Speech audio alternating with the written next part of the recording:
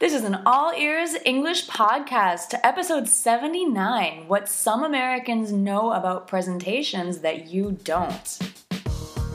Welcome to the All Ears English podcast, where you'll finally get real native English conversation with your hosts, Lindsay McMahon, the English adventurer, and Gabby Wallace, the language angel, from Boston, USA. Today you'll get a double dose of All Ears English. You'll get presentation expert Kwan's first of 3 tips on how to present in English. Hey Gabby, how you doing? I am awesome because today we have a special guest with us, Kwan, presentations and video marketing expert. Carl, how's it going? Very good, thank you. Thank you for having me. Yeah, it's our pleasure. Thank you for coming. So I met Carl kind of online through LinkedIn, and I realized we had a lot in common as far as, our backgrounds teaching English and, working in Asia, and also being interested in presentations and technologies. So, Carl does a lot of cool things. Carl, would you want to introduce yourself a little bit? Yeah, sure. Okay, so my name is Kwan. I am based in Seoul, South Korea, but I am originally from Vancouver, BC, Canada. And although I have an Asian name, I'm not actually Korean. I was born in Hong Kong, and I moved to Canada when I was like 3 years old, and that's why I sound the way I do, because, I spoke English my whole life growing up.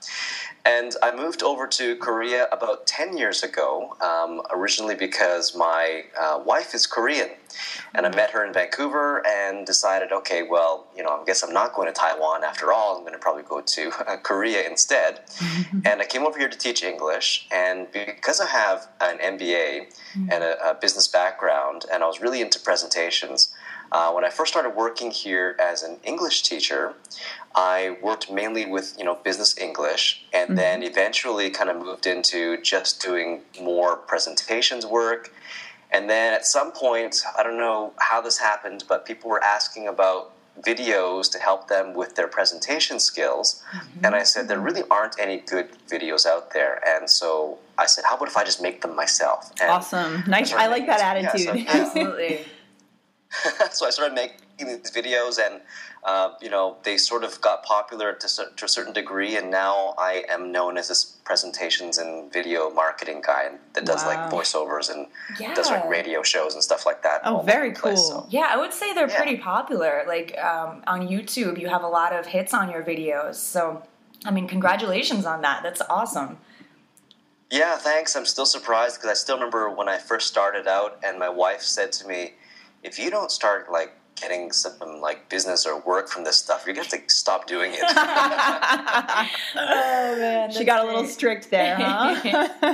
She was a little strict, and luckily it was one of those times when I, did not listen. Well, I probably don't listen to them very often, but it was one of those times I really didn't want to, do what she said, and, she's happy about it now. She's like, oh, I'm kind of proud of you for doing, kind of well with that thing now. Absolutely, yeah. That's such a cool crossover that, you've been working with people on presentations sort of through video, with video, and then with your video marketing. Those are presentations on video, in video form. So it's such a need, like a niche that people need help with. And, you guys, our listeners, have asked for help with your presentations. So, we're really excited to ask Carl for his top 3 tips. He's going to share with us today. So maybe we can dig right into those tips that you prepared for our listeners, Carl.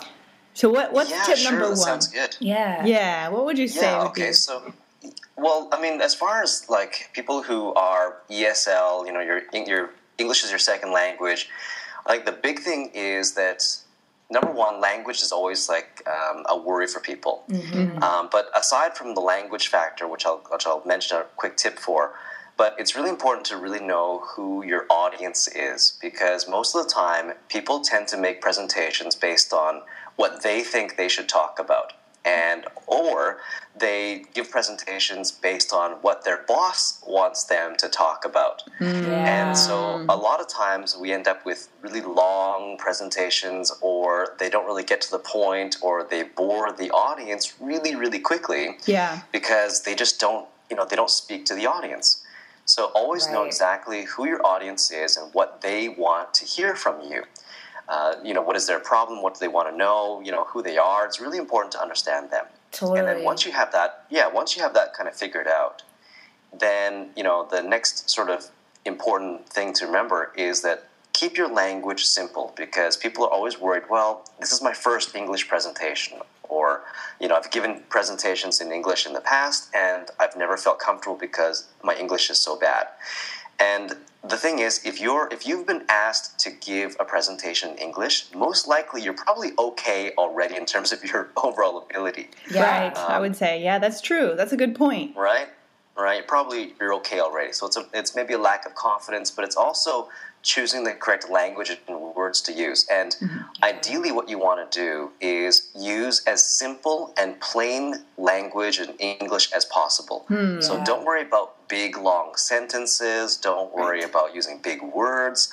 Just think that, there's a 10-year-old child in the back of the room, and they have to understand what you're talking about. Right. So use language that they can understand. Okay. I like that tip, and it reminds me of the students I work with as they're applying to college, because they write application essays, and sometimes I see them use these really, academic long words, and I know they're trying to impress someone, but you read it and it's like, that just doesn't work. It doesn't work. Like you really just, sometimes it's better to keep it simple. So I love that tip. Yeah, short sentences are powerful, right? Because the power is in what you're trying to say. It's not in the fancy, flowery words. Yeah. Right, exactly. And I think that sort of an extension of that is that, when you're trying to now prepare and remember your presentation, a lot of people make the mistake of trying to memorize everything word for word. Oh, yeah. And so what happens is that,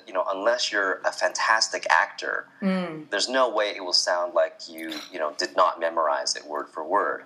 Right. And, if you happen to forget something, you're going to be in big trouble. So it's always best to, have the points down that you want to mention, and then just practice it over and over again so that you're comfortable with it, and also just checking that your language is very clear and simple and it's talking to your audience. So do you use note cards to do that with a bullet point on each note card, or how do you actually set that up when you do a presentation?